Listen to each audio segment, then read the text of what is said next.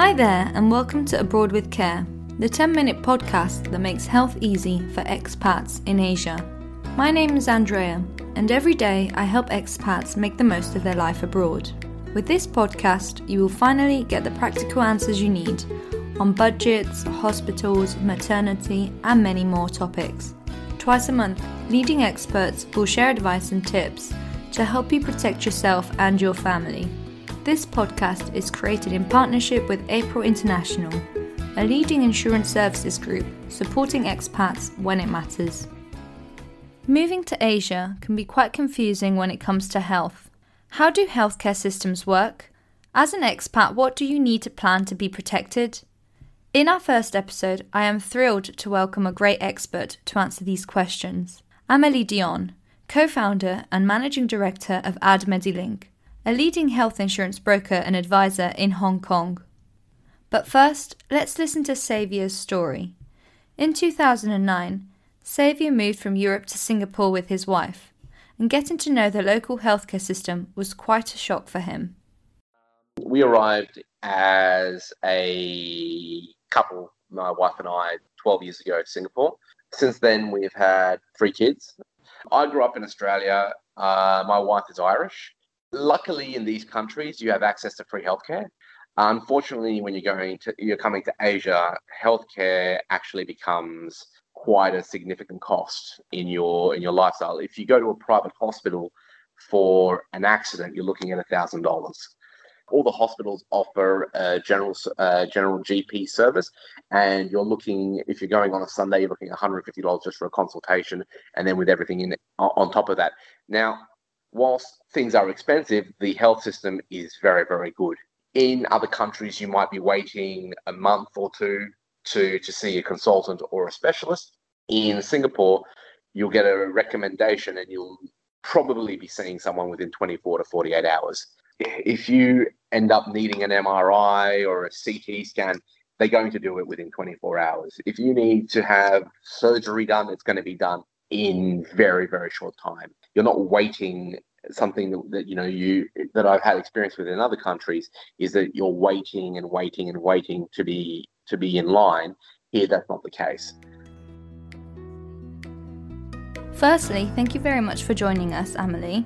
As Xavier highlighted, navigating healthcare systems in Asia can be quite complex for new expats. To begin with, could you give us a quick overview on how healthcare works in Singapore and Hong Kong? Singapore has one of the best healthcare systems in the world. In fact, I think it was ranked 6th best healthcare system in the world in 2019. What's important to note is that the pricing difference is huge between public and private medical providers. And if you're a permanent resident or a Singaporean citizen, you are contributing through a scheme through your salary. That is all organized by the government, and most of your healthcare costs should be covered already. So it's important for expats to make sure that they either get robust coverage through their employer to avoid any hefty bills. Because if you are an expat and don't have the permanent residency status, then you're not part of the same scheme. So that's for Singapore. Now, if we travel a little bit and go to Hong Kong, where I am, the healthcare system here in Hong Kong is also recognized as world-class.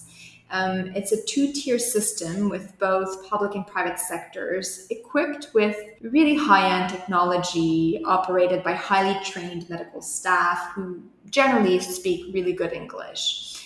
However, and this is really important to know, Hong Kong has some of the world's highest private healthcare costs, and it's the second highest expensive healthcare system after the US. In public health sector, the system aims to offer accessible, quality, and cost-efficient care to the population. So while the medical standards are very high in order to offer comprehensive care to the entire population, it's not full of what we say creature comforts, right? Waiting times are long, visiting hours are extremely strict, there's little freedom of choice in terms of providers. Now, if we look at the private health sector in Hong Kong, it operates like a business. And this means that the incentive is to make money, regardless of whether the provider is for profit or not for profit. But the advantage of that is that there is a strong customer service model. So when you access private care in Hong Kong, you are a consumer making a choice over one facility or another, over one doctor or another. And so private providers really compete on comfort, choice, wait times, and quality of care. So you've spoken quite in depth about public and private healthcare in Singapore and Hong Kong. What could you tell us about the healthcare systems in Thailand and Vietnam?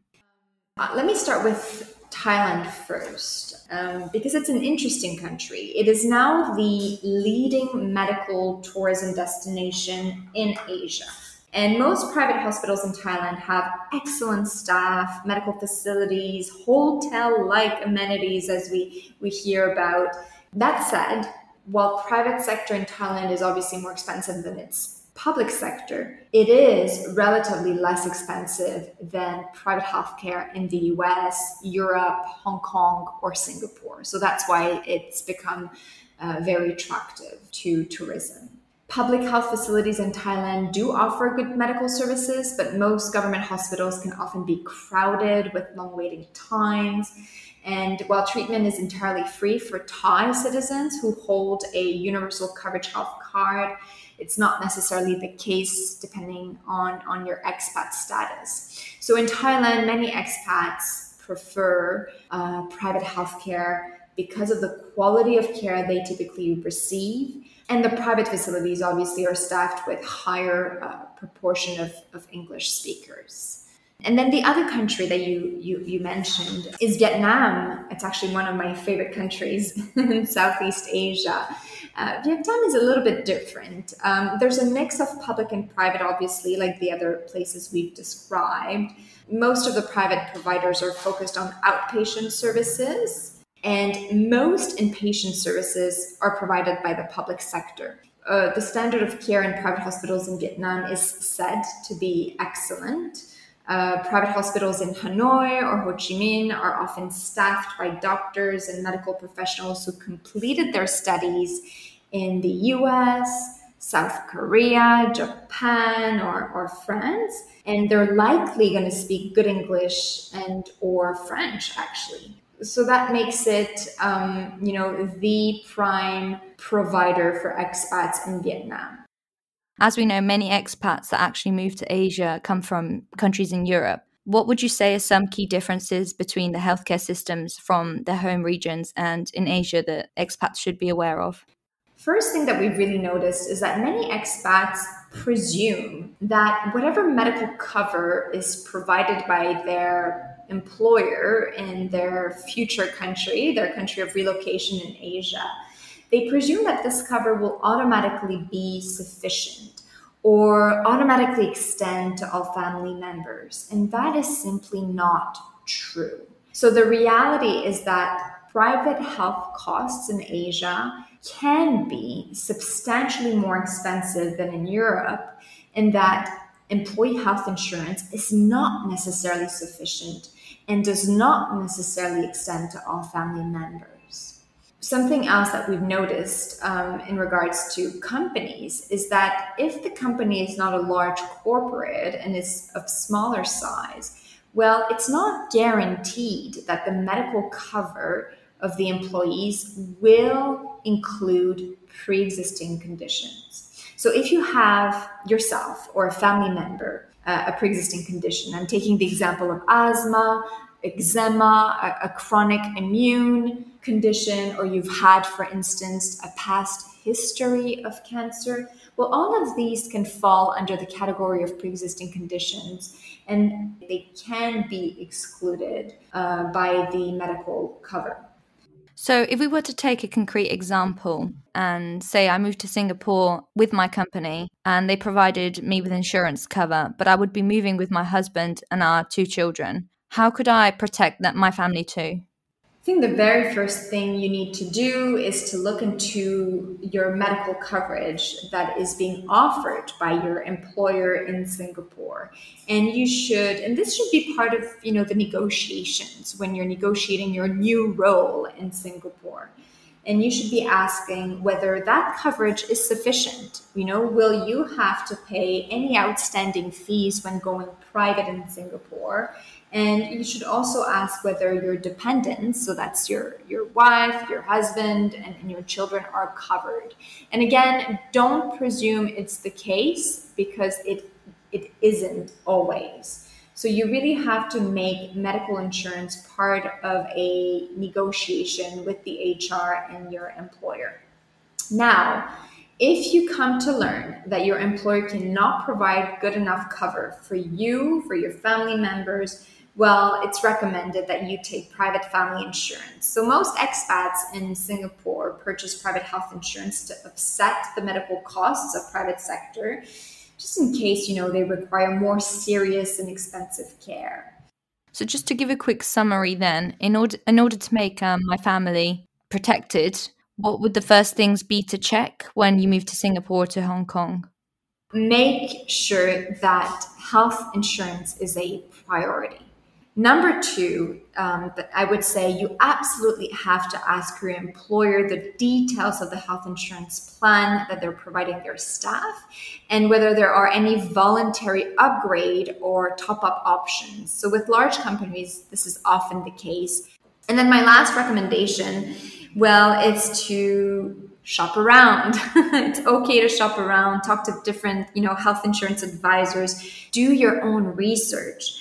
Knowledge is power, and really the last thing that you want is to be worrying about medical bills when you or someone you love is sick.